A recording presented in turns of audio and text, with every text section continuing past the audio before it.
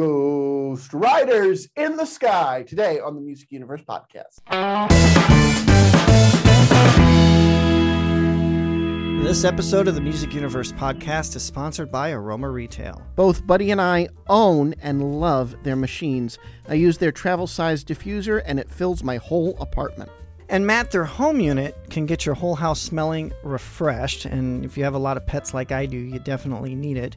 With some of your favorite fragrances from resort destinations around the world, there is definitely something for everyone. Yeah, they have 90 fragrances available for diffusing as room and linen sprays. I know you might like that because the dogs and cats jump on the beds.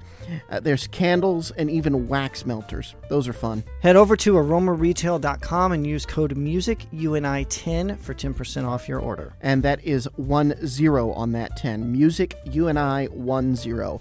Scent your space with Aroma Retail. I'm all blinged out, buddy. I see that. I love those Manuels. They're really cool.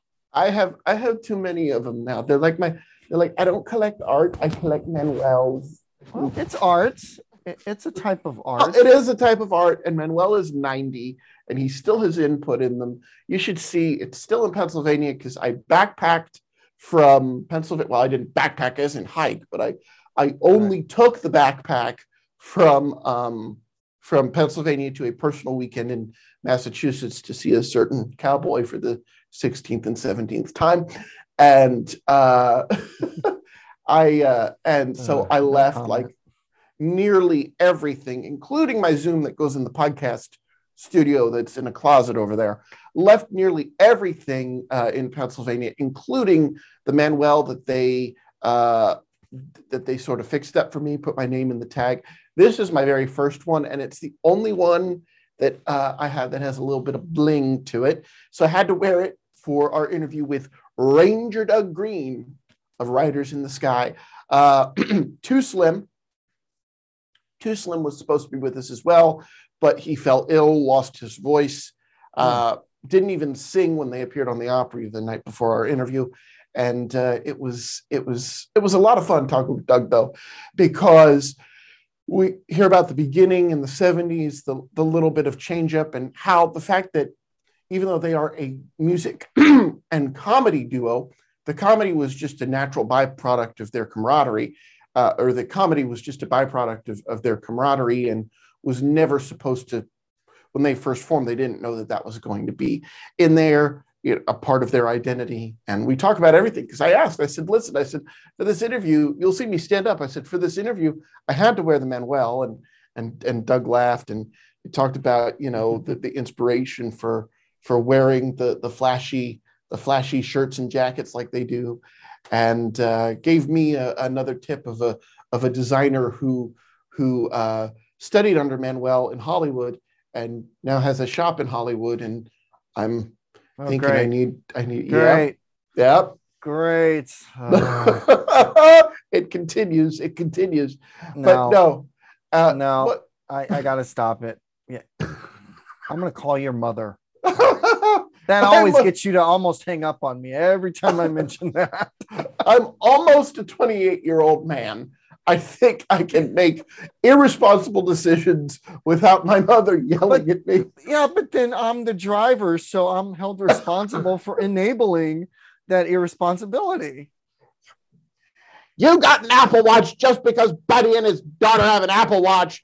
Well, let me tell you, if, and this is big if, you do that, and it's relatively close to the Danico factory, right? We'll try to hit both. Right.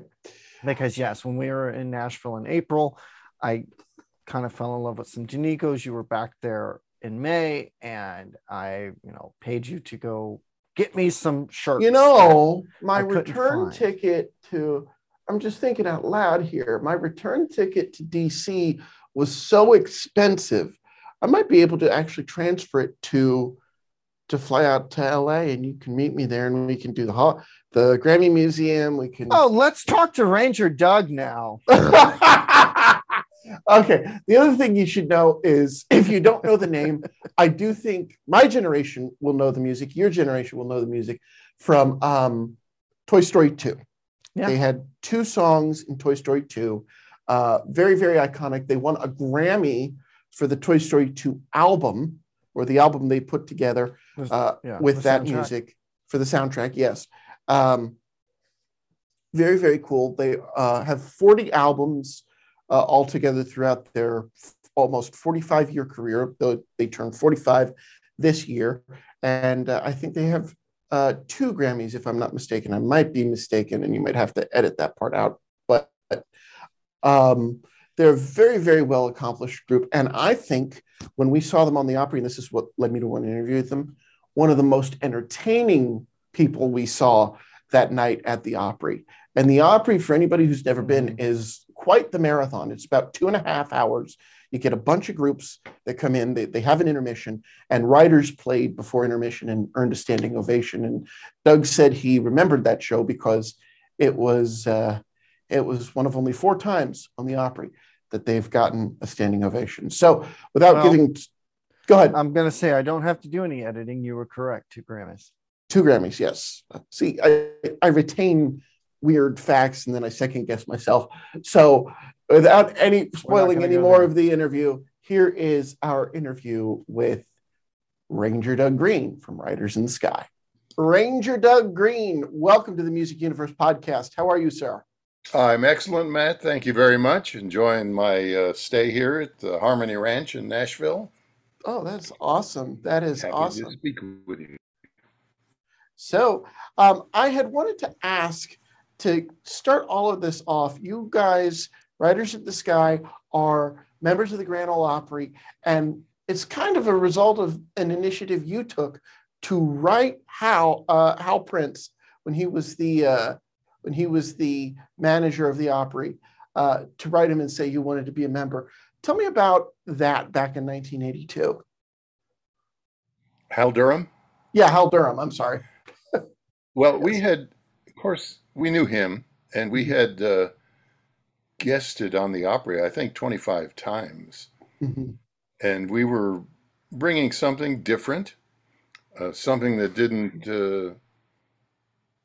didn't conflict with any other member's music or style.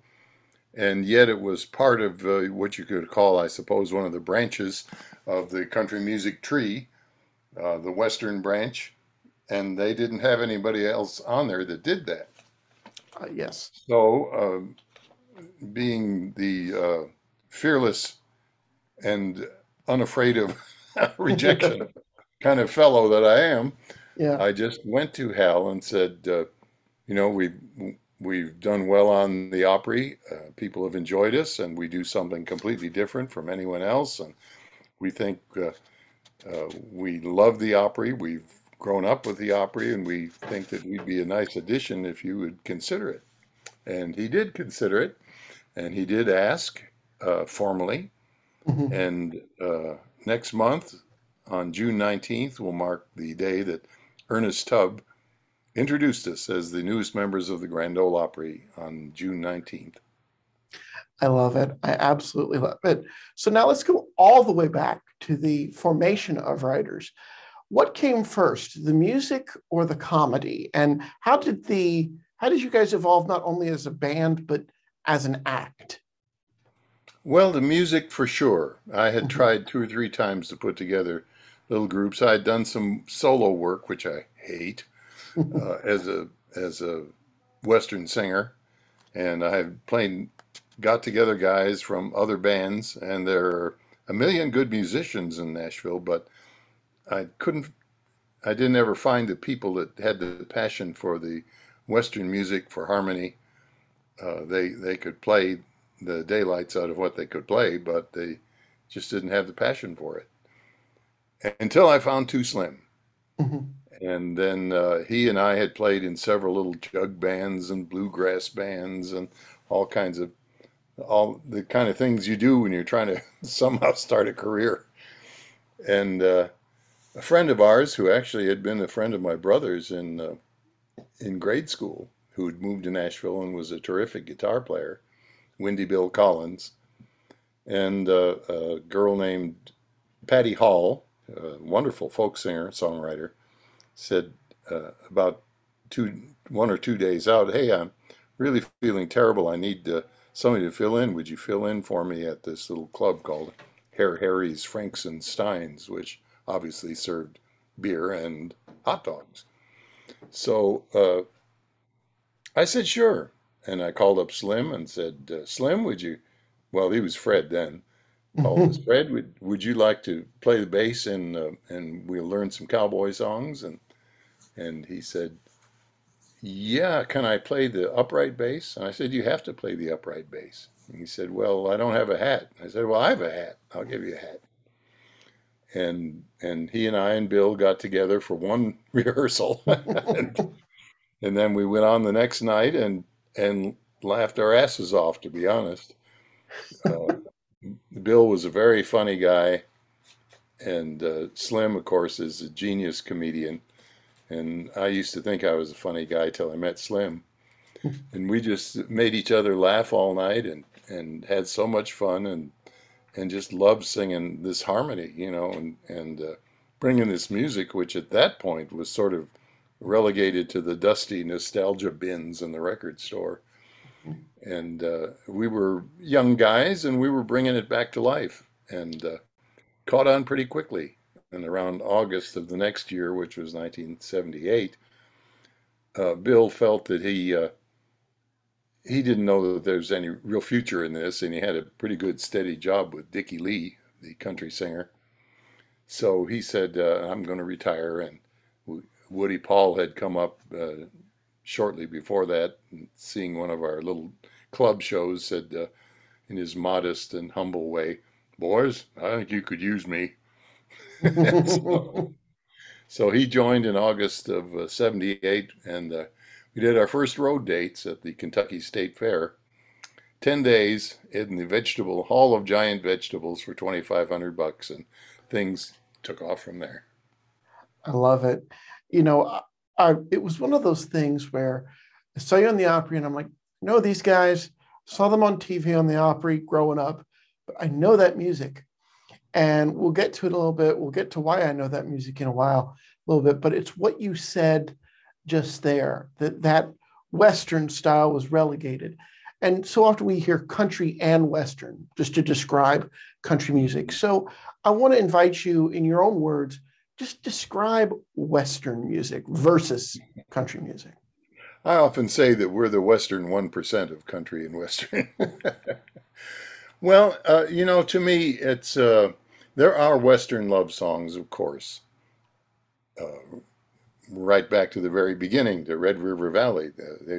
Cowboys have sung about love and romance, but basically it's the Sons of the Pioneers, brilliant songwriting of Tim Spencer and Bob Nolan, kind of opened it up to an appreciation of the outdoors, of the West, of the scenery, of the majesty of the West. And the songs that they wrote were not so much about moving cattle along or stampedes like the earlier cowboy songs had been. They were really about appreciation of the outdoors and the Western way of life. And that just so appealed to me and to Slim and to Woody. As Woody often says, his impetus to get into this music was it was all about the outlaw movement in the 70s. Right. And he just said to himself, well, where are the guys with the white hats? I grew up with the Lone Ranger and Cheyenne and Sugarfoot. I want to see the good guys win a few here. And so he started completely separately from me. And although I'd known him, I mean, any Nashville's music community, you kind of get to know everybody else who plays acoustic music. At least in the 70s, there's so many more now that it's not quite the same. But it was a small community, and I knew Woody, and but he began writing cowboy songs on his own too, and I was writing cowboy songs on my own, and Slim was writing country songs for a while, and he got into the Western feel too, because we all grown up with it. Right. Gene Autry and Roy Rogers were on television, as well as those Warner Brothers non-singing westerns, and we'd all grown up with western movies. It was part of our childhood, and we all kind of had this universal feel that something precious was being ignored, that this was a valuable sort of music, a valuable slice of the very varied American musical pie, and we didn't want to see it disappear. So there was a mission at the start to keep it alive and keep it going. And the comedy, as you say, just came along from the very first night. It wasn't a planned thing. It's just Slim calls it organic, Oh an yeah. organic comedy. We just you say something funny, and if people laugh, it stays in the show. You know, if they don't laugh, you don't say it again. I love it. And I love the way that you guys dress as well. I figured you probably wouldn't be dressed, but I had to put on the Manuel just because I was talking to you guys. When did that come about? See, I love to talk to we could talk music all day long, but when I saw you guys on the Opry, the reason I want to talk to you is because you're the whole package, and it makes me so curious. When did this element come in? When did that element come in? So we talked about the comedy, we talked about the music. What about that style of dress, the flamboyant cowboy style of dress for you guys? Oh, that was there from the very start. We Oh, all we cool. all dressed up like that from the start. We loved those great outfits Roy Rogers used to wear and Gene Yeah. Autry used to wear, and just uh, some of the groups like the Chuckwagon groups who kept the style going bravely through the '60s and '70s when it wasn't so popular. You know, they more dressed like working cowboys, jeans and checkered shirts, and I understand that approach, but we just loved that movie look. We wanted to recreate that really romantic uh, uh, era of Western music like Rex Allen and Roy Rogers wore. Love it. I love it. I so throughout the 80s, once the lineup was set, what where other than the Opry, where would you guys perform? You mentioned state fairs, you released dozens and dozens of records, and it seems like you never stopped touring. Well, only the COVID-19 stopped us from touring. Right. We still we love bringing our music all over America and the world. It's just and that's been one of my things I've loved about it. We played every state. We played like 17 foreign countries. We've seen things I never would have gotten to see if I was a teacher or an insurance executive or something, you know. Yeah. It's amazing. And then in the late 90s, you get a call from the Walt Disney Company for Toy Story 2. Tell us about that. I mean, how did Disney find you guys? Well, it's a great story. It's actually to put a fine point on it. It was Pixar that called us. Right. We and the way they tell it, they were having a storyboard meeting. They decided that when they put Woody on the screen, they would play a bit of music to like a '50s theme song. Mhm. And so they asked Randy Newman to write one, and he did. And if you can imagine Randy Newman singing it, uh, they knew they had to get somebody that sounded like an authentic group from the period. Luckily, we had a mole in the organization, a young man named Ash Brannon, who was one of the producers, and he said, "Oh, I know the guys." And so he went to our website, downloaded yodeling, and they all looked at each other with great big eyeballs and said, "Those are the guys." So they called us up and said, "Would you be interested in appearing in singing a song in the movie Toy Story 2?" And we considered it deeply for an eighth of a second and said, "Yes!" And that's how we got the job.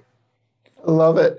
And what did that do? I mean, you guys had established such a name for yourselves among country music fans. What did that do once Toy Story came out?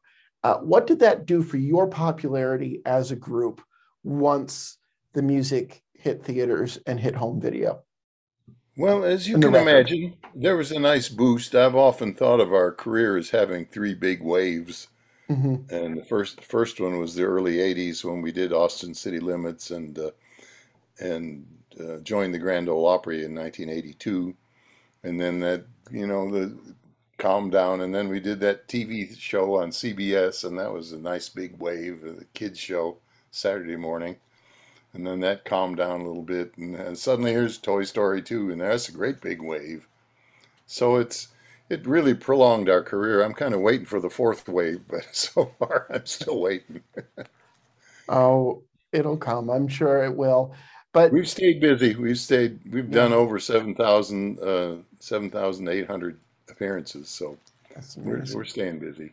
That's amazing. Are you working on any new music, any new albums to add to the literally over 40 records that you guys have released? Well, that's a funny thing. Really, we're not. Mm, We're thinking of putting together an album of greatest hits for our 45th anniversary from older cuts that we've gotten the rights to. But we sort of feel that uh, we got a lot of stuff out there already with 40 albums out there, and everyone's available thanks to the digital mhm, economy. You don't have to, the Disney record is long out of print, but you mhm. can you can buy uh, Jesse the Yodeling Cowgirl on the internet all day. So there's so much stuff out there. I guess we just feel that our very best stuff is still available, and there's not much need for something new. I personally have been writing a lot more songs, so I would like to see us do something new. But the consensus of the band is that maybe maybe we'll stick with what we know was good. And you're the rare group that, while the music is excellent, the true experience is to see you guys live. I mean, Yep. your reaction on the Opry, the reaction I saw was just you ended the first half the night that I saw you, Uh-huh. and just standing ovation for Yep. this group that people were there for Sarah, people were there for Keith that were disappointed that night that he had to cancel. And here you guys come dressed up like you said, like you're in a Gene Autry film, and you just hammer them. And you have them right here. I mean, does it ever cease to amaze you that you can come out and to some people, I mean this with all the respect in my heart, that are there for other artists on the Opry stage, come out, they might not know who you are, and you still get that incredible reaction. Yeah. I mean, what can I say? As you can imagine, it's an incredible thrill. It's just Mhm.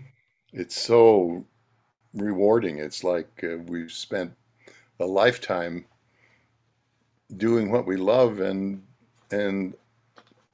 standing ovation at the Opry is so rare, and we've had four of them now.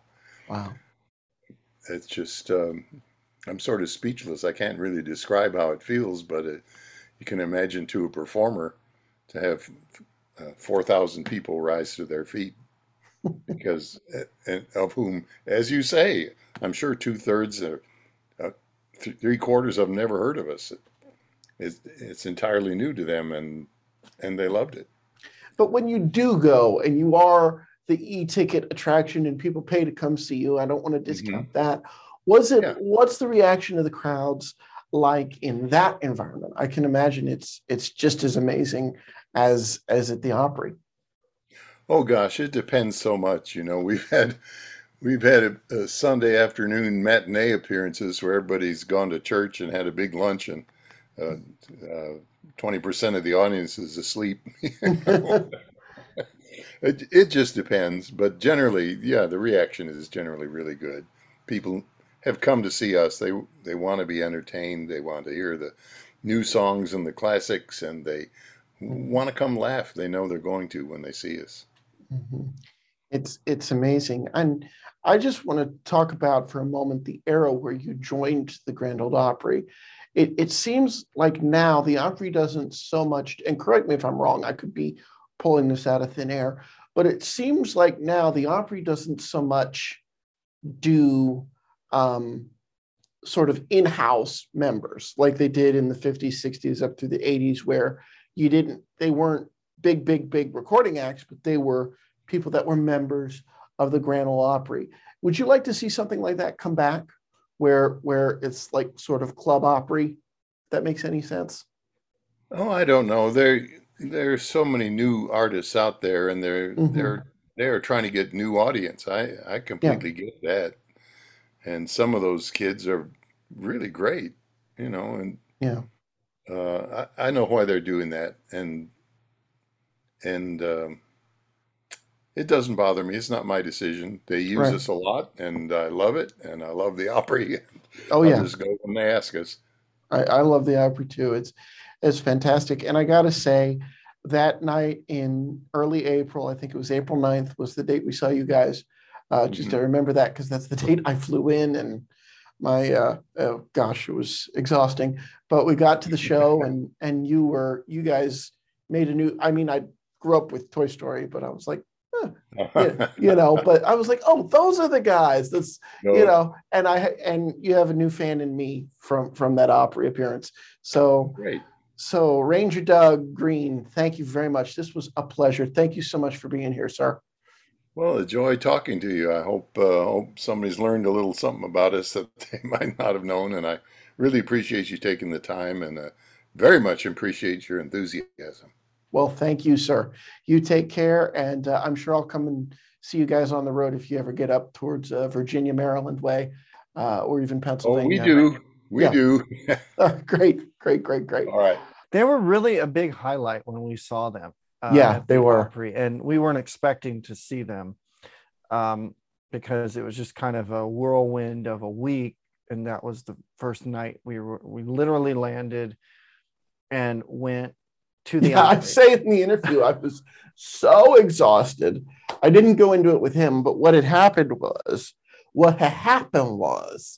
I had a mid-morning flight, so it wasn't too terrible. It wasn't like I had to wake up early, or an afternoon flight. You were going to land about 45 minutes after me, so I just stuck around at the airport. I Yeah. got to the airport. My luggage got to the airport. The carry-on I decided to check as well, because I got a free, your flight doesn't have a lot of overhead bin. You want to check it? It was just my hat tin, and I'm like, I don't really want to carry this. So in goes the hat tin. You've all seen me in the granite cowboy hat. That's kind of my signature hat now, because it actually Mm-hmm. looks better on me than the black hats. So I wear that now, and I take it almost every time I go to Nashville. I will not be taking it for CMA Fest, because we'll be outside most of the time. I just don't need to risk it. Yes, you Um, will be. I'm not. I'm not taking it. I can guarantee you. But anyway, I might buy a straw hat there. Who knows? But anyway, Right place for it. that's true. Like right in Actually, your favorite store, Boot Barn, right there on Broadway. well, actually, I want to say this. I love Nashville. Love Lower Broadway. Love the Opryland area. Love Columbine Pike, because my boy Manuel. But What's their address? I mean, give them the address. I don't know the address. They're I on that little figured you shop did. along Columbine Pike. Go walk in. I Weltsy figured you is knew. there at the front. She's very, very helpful, and actually some of the stuff is very, very reasonably priced. Some of the stuff you'll go, yeah, it's more than I make in a month. But some of the stuff is actually very cool for a Doesn't living stop you. legend. What? Doesn't stop you. No, it doesn't. Very, very reasonably priced for a living legend. But anyway, where was I? So I had the hat tin. That got on a later flight. So I talked with the guy. I'm never checking it at, I think what it was is it's such a weird shape that it probably didn't hit the appropriate scanners and sensors.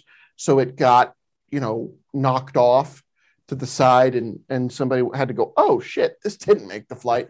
And put it on another flight to Nashville.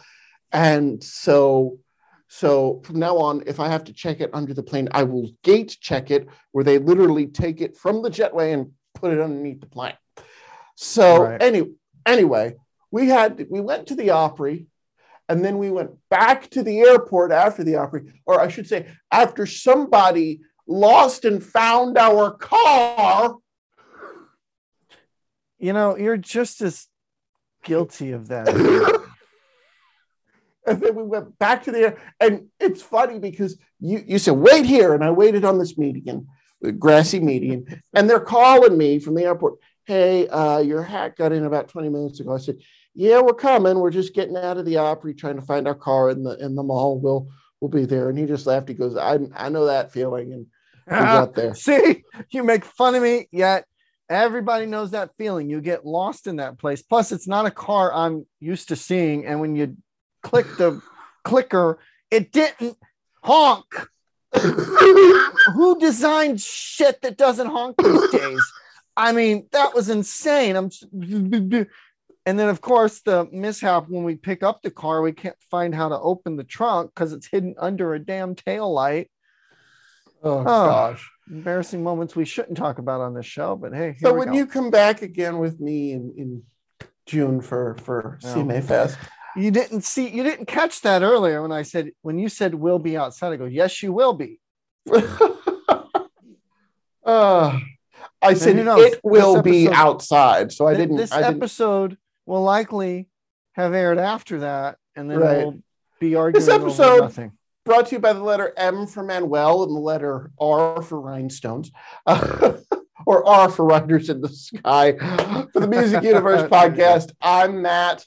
And I'm Buddy. Thanks for listening and watching. Be sure to hit that like, subscribe, and share button, and check us out at themusicuniverse.com for the latest news, reviews, and all kinds of other great stuff. Take care. This episode of the Music Universe podcast is sponsored by Aroma Retail. Both Buddy and I own and love their machines. I use their travel-sized diffuser, and it fills my whole apartment. And Matt, their home unit can get your whole house smelling refreshed. And if you have a lot of pets like I do, you definitely need it.